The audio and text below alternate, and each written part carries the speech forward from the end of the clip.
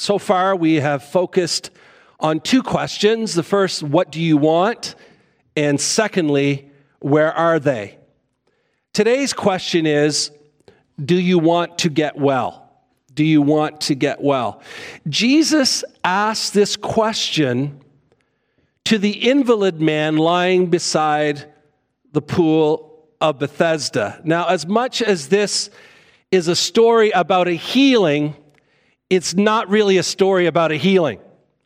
It's about a whole lot more. And so we will see today that in God's kingdom, mercy is not intended to be simply understood and taught. It is intended to be demonstrated towards others through the lives of those who have received God's mercy themselves. And so our scripture this morning, John 5, 1-15, if you have your Bible, if you have your cell phone app, your iPads, if you have a full desktop system there with you, you can bring that up and follow along. I would encourage that this morning. Thank you, Mary, for reading it. We won't read it again. Thank you for sharing that with us this morning. So we'll start this morning with the context of the scripture.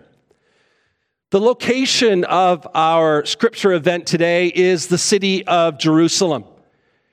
3 times a year, male Jews were required to attend festivals or feasts in the city of Jerusalem. They would come from all over. Some would come from even foreign lands to make an appearance at these festivals. The Feast of Tabernacles, the Feast of Passover, the Feast of Pentecost. The timing of this passage is one of these festivals or feasts, even though we're not told which one in particular it is. What we are told is that Jesus is present in Jerusalem to celebrate this festival or feast. The temple was the focal point of these festivals. There were celebrations, there were sacrifices that were offered, there were large gatherings of people. The temple area was just abuzz with Jewish people who had made the pilgrimage. These were moments of unity as Jews from all over gathered in one place for one purpose with one focus. There were, however, groups of people who were excluded from the celebration, and these groups were actually outlined in what was called the Mishnah. Now, for simplicity's sake, I'll say that the Mishnah was a type of user manual, if you will.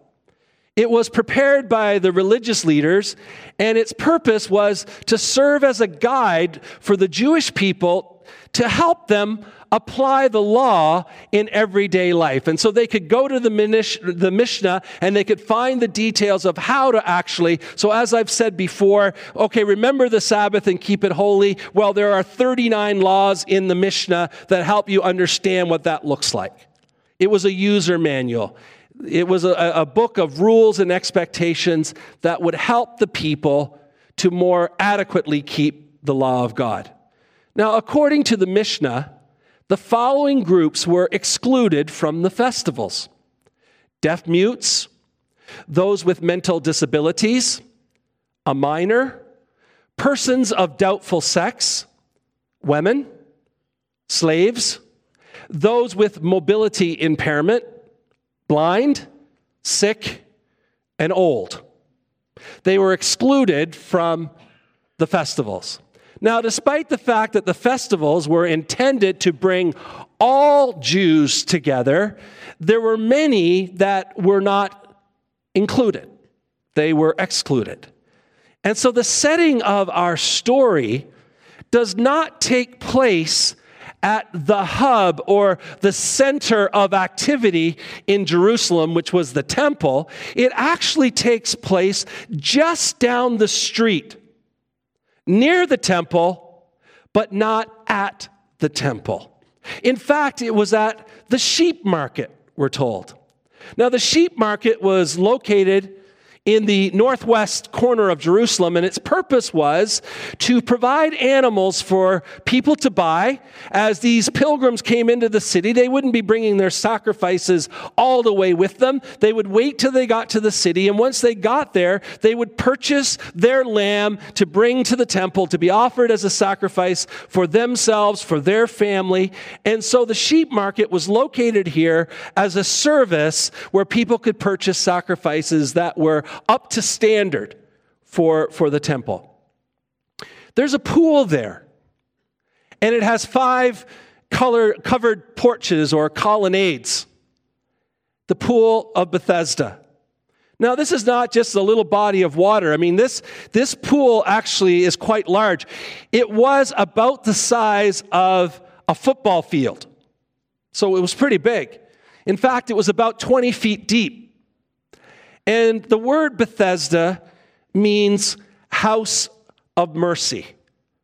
Now, people with all sorts of infirmities, all sorts of disabilities, were occupying the space around the pool under these covered colonnades on these porches. They were those who would have been excluded from the primary celebration that was just down the street. The scene is passive. People are just lying around. The blind, the lame, the paralyzed, those the Mishnah excluded.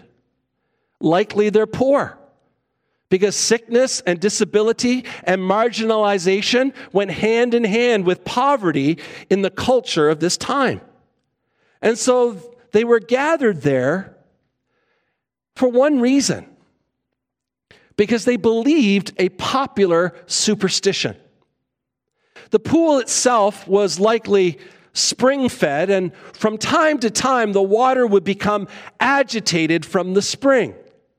Those who were gathered at the pool believed that when the waters became agitated, that it was an angel of God, a messenger that God had sent to stir up the water, and those who could get in there before everybody else would be healed of their infirmity. And so this misfit group of people had gathered at this place hoping that their turn might come. They're so helpless that they're reaching for whatever hope might bring help and change for them. That's the context. Action. I love this picture, maybe because in my mind, I just have a weird mind. You know that.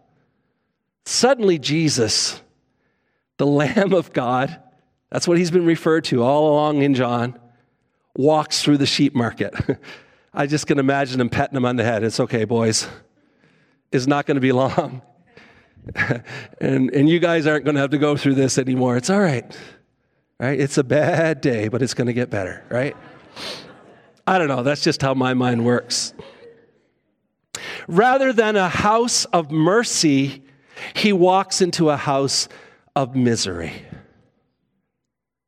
Once again, we see Jesus leaving the mainstream areas and going to the marginalized, the rejected, those who are deemed worthless, who need mercy. And once there, his focus hones in on a man who is an invalid, who is laying on his mat. And we're told that Jesus discovered that he had been in this condition for a very long time. In fact, he had been like this for 38 years. And so Jesus initiated conversation with him in the form of a question. And the question is our question for today. Do you want to get well? What kind of question is that? Like, really? Of course he wants to get well. No, it's been 38 years. I just love being an invalid. Of course I want to be well. Why else would he be there if he didn't want to be well? But Jesus asked this question to set up what he's about to do, which was heal the man. Restore his health. Allow him to be able to go back to work, back to family, back to faith. And so the man explained to Jesus, he says, well, yes, I want to be well, but I don't have anyone who will put me in the water when the angel of God agitates the water. He says, I don't have the ability to help myself. Now, if you ask me, this is a lame excuse. Okay, that's the last one. But some of you missed that one. That's my last dad joke of the morning. He didn't have the ability to help himself. He needed the assistance of someone else, but all those around him were in as bad or worse situation as him. They weren't living there in unity. Oh, no, you go first. It's okay. Oh, no, it's every person for themselves. The water becomes agitated, and it's like whatever it takes to get in there, I'm getting in there. The man didn't even know who Jesus was. Now, when I look at this, it's really interesting. There was no faith demonstrated up to this point. None. He wasn't aware of the miracles of Jesus. He doesn't even know who Jesus is. There's no request made of Jesus, not like some, oh, Jesus, son of David, have mercy on me. No. No request. He didn't ask for anything. He didn't initiate the conversation. Jesus did. He's not asking for anything. The initiation came from Jesus. And then Jesus asked him to do the impossible. He says, get up. Get up. I know you've been on the ground for 38 years, but get up. Pick up your mat and walk. And it says without hesitation, the man miraculously stood up, picked up his mat, and walked. The invalid was healed. Notice Jesus didn't help him get to the water. He just spoke and said, get up. And in that moment, Jesus turned the house of misery into a house of mercy, true to its namesake, because he changed the man's life. Response. Well, one would think that with such an impressive, life-changing miracle, that nothing but celebration and excitement would follow. Wow, what a miracle. That's incredible. Can you believe it? But sadly, that was not the case. It was the Sabbath when the miracle took place. And the man passed by a group of Jews while carrying his mat. Oh, what a beautiful picture. The mat. That was the symbol of his disability. The mat that once supported him is now being carried by him. The mat no longer symbolized the man's disability. It now symbolized the miracle. Now, we need to understand that in John's gospel, when he refers to, quote, the Jews, and we saw that in our first question, there were some Jews from Jerusalem who had questions. This is terminology that John uses to refer to those in the Jewish religious establishment that rejected Jesus' ministry and were ultimately, in the end, responsible for his death. And so he uses this term, the Jews. In the user manual, the Mishnah stated that one could not move an object from one domain to another on the Sabbath. It was somewhere in the 39 helpful rules. Rather than focusing on the miracle in the man's life, that a man who had been an invalid for 38 years was now walking, they focused instead on the law that was broken as the man carried his mat. And they looked at him and said, the law forbids that you carry your mat on the Sabbath. The man replied, I'm just doing what I was told to do by the man who made me well, the man who healed me, the man who gave me my life back. And they said, who told you to pick up your mat and walk on the Sabbath? Who told you? And surprisingly, still, the man has no idea who it is. I don't know who he is. And it says, by then, Jesus had slipped away. So the man couldn't even say, well, I don't know who it is, but it's that guy over there. Jesus is gone.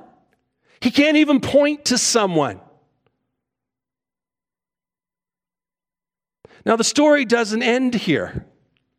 It says that Jesus found the man at the temple.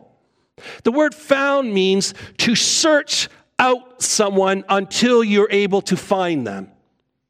So he deliberately, intentionally sought the man out. They didn't just by chance bump into each other at the busy temple. Who thought, hey, it's you. Yeah, whoa. Who would have thought? What a coincidence. No. He sought him out. Why? Because there's unfinished business. Jesus is not done yet. The man had confessed Jesus as his healer, but up until this moment, he has not confessed him as his Lord and Savior. And Jesus said to him, see, you're physically well. Look at you. You look great. You're walking. You've had a miracle. Look at you. But you need to stop sinning, or the outcome of that is going to be much more severe than any disability that you ever had.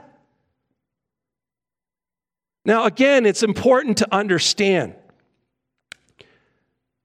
When you read John's gospel, that in John's gospel, when he talks about sin, John understands sin as a failure to recognize and believe in Jesus. Anybody who would not recognize and believe in Jesus as the Son of God, as the incarnate Son of God, of who Jesus said he was, anyone who would not believe that was living in sin. Because healing and miracles that do not lead to recognizing the healer, to recognizing the miracle worker, and believing in him being Jesus, that miracle is just incomplete. It's just small in comparison. It's the most significant of the miracles. And so they had this conversation, and then we're told that from there the man went to the Jews and said, I know who it is. It was Jesus who made me well. Now, what's interesting in this story, I believe, is that those who claimed to have experienced the mercy of God, those who were called to demonstrate the mercy of God, were more concerned with their laws than they were with the person that Jesus healed. That's the point of this story. That's the point of this story. So what? As we consider this passage today, we observe two opposing approaches to God's mercy. For the religious leaders, mercy was something they understood from Scripture. They could explain it. They could talk about it. It's something they taught to others in Scripture. They informed and taught other people about mercy. It was something that they obviously believed that they themselves had received in their own lives. They thought they were on the right side of the mercy of God. Yet they had difficulty demonstrating it towards others who desperately needed it. Now, Jesus, on the other hand, not only understood mercy, not only taught about mercy in his ministry as he explained the kingdom of God, but he showed mercy. He demonstrated mercy to those who needed it. And I believe these two opposing approaches to God's mercy in our passage impacts two important areas of kingdom living. The first is mission. The sad irony in this story, and I got to tell you, it's a sad irony. You know, once in a while, when I'm writing a sermon, the truth of the passage is so impacting that I'm sitting there alone, weeping about what I'm writing. Once in a while. Because it's so impacting. The sad irony of this was one of those experiences for me this week. The sad irony in this story is that it's not the temple. It's not the symbol of Israel's spirituality that was considered the house of mercy by those who were broken and marginalized and rejected. It was a pool that was associated with popular superstitions that offered them the faintest of hope because the religious system had failed. It had created in a spiritual environment that Jesus said placed burdens on the people that were too heavy to bear. It made them like sheep without a shepherd, with nobody to care about them. Man-made spiritual expectation determined who was valuable, who was worthy, who mattered. And the result is that people who should have found mercy at the place that represented God's presence with his people were instead looking elsewhere. And they were out of sight, and they were out of mind, and they were not making the religious establishment uncomfortable. While they were ignored by a religious establishment that had lost sight of the mission of God, they are sought out by Jesus, who's living out the mission of God. If that is not the most incredible, beautiful picture that we could ever see, that a religious establishment that is broken and fallen is missing these people, and Jesus steps outside of it and says, guys, I need to go for a little walk down the street. I'm on a mission. The focus of the ministry of Jesus was the margins. Those who were rejected, those who were broken, those who were ignored, those who were despised, those who were lost. Jesus pursued the very people that the religious establishment went out of their way to not only avoid, but write in a document that they should be excluded. May I suggest this morning that as followers of Jesus, who are called by Jesus, who are empowered by the Holy Spirit to carry on his mission, Jesus,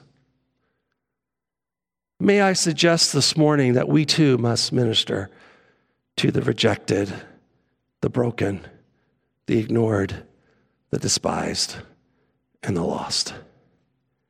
It is our mission to walk into the misery of our culture and the misery of our world and bring hope. That is our mission.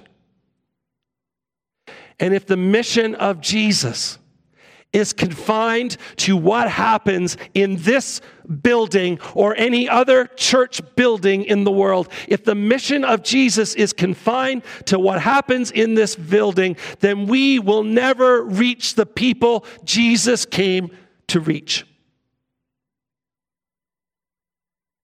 That was a really good place for an amen. It's too late.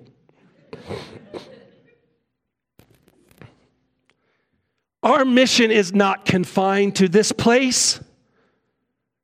Our mission is not confined to the activities of this place. Our mission is out there every day with those who are suicidal, those who are experiencing mental health crises, those who are confused about their very identity and their humanity, those who are trying to numb their pain with drugs and alcohol and sexual promiscuity, those who are trapped in human trafficking, those who are trapped in poverty, those who are experiencing broken relationships. That's where our mission is.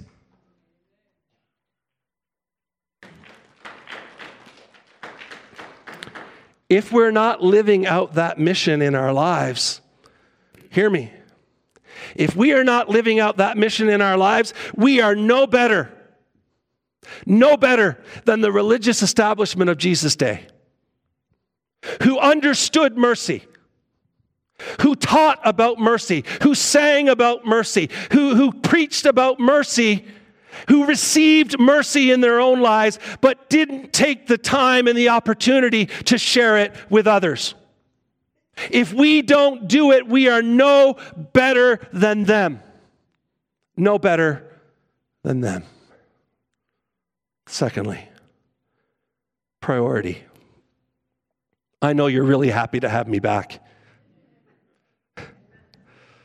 The religious establishment in Jesus' time was so focused on protecting their values, of making rules to keep everybody in line, of having what they believed to be the right answer to every question. They believed they had the answer to every question and every circumstance that might arise. And in the process, they missed the very heart of God. To look at a man who had been an invalid for 38 years, now healed and walking around and restored, and not be able to celebrate the miracle because he was carrying his mat on the Sabbath, is to demonstrate that they clearly did not understand the priority of the kingdom of God. The priority of the kingdom of God is people.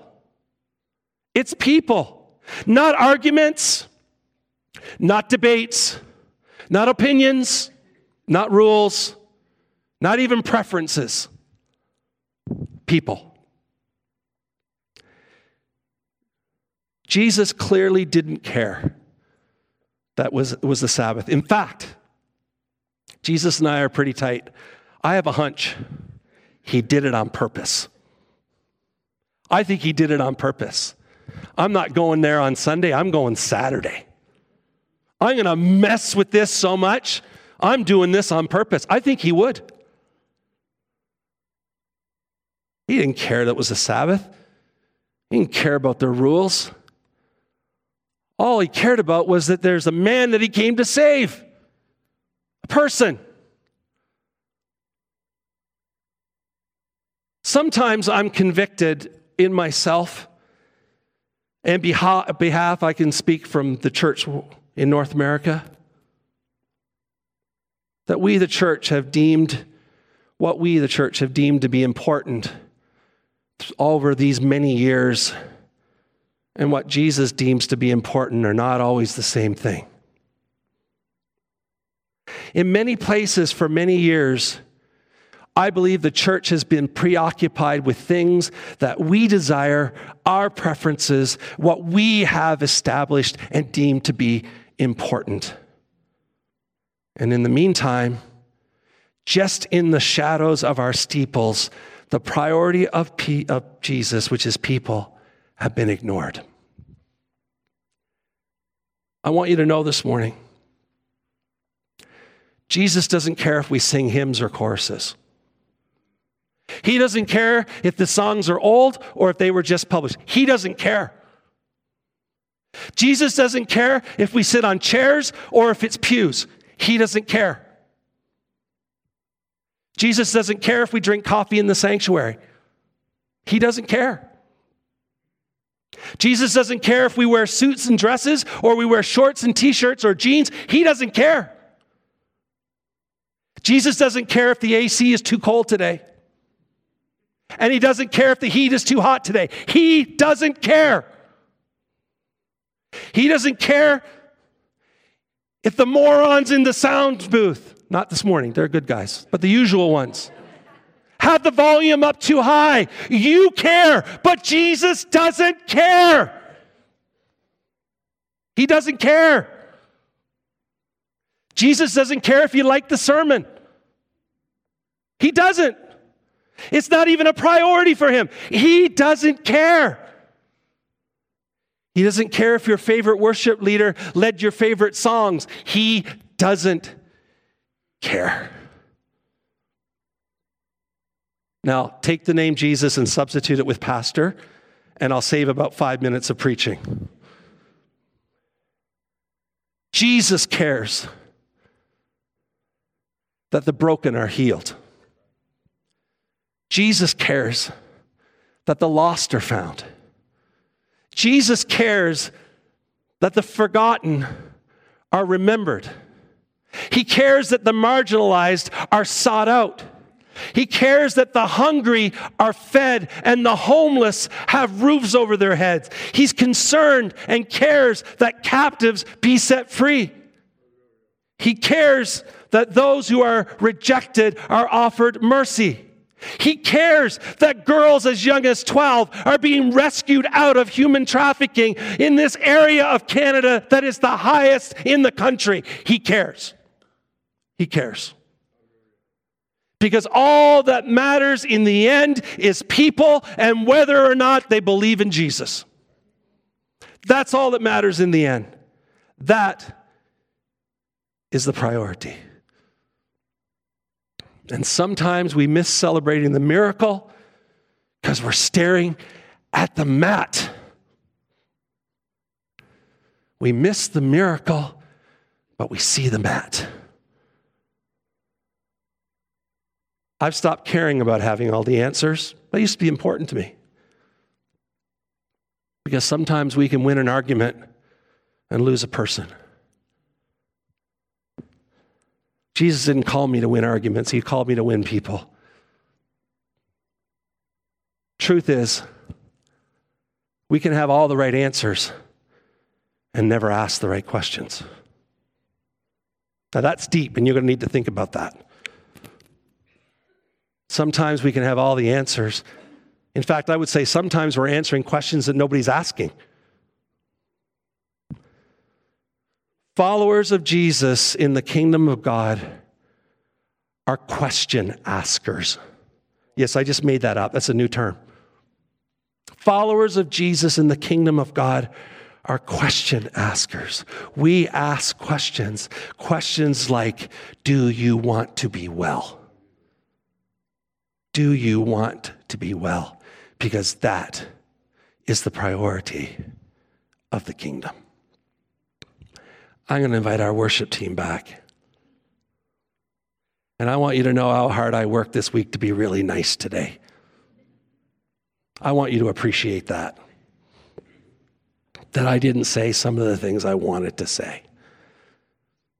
Folks, in God's kingdom, mercy is not intended to be simply understood and taught, but it is intended to be demonstrated towards others through the lives of those of us who've received God's mercy ourselves. In fact, Jesus makes it clear, those who are unable to love and show mercy and forgiveness, it's because, truthfully, they really haven't experienced it themselves, because if they did, they'd have no trouble doing it. We've been called because we've received. To whom much is given, much is required. And when that happens, Jesus' mission and kingdom priority remain the focus of our lives.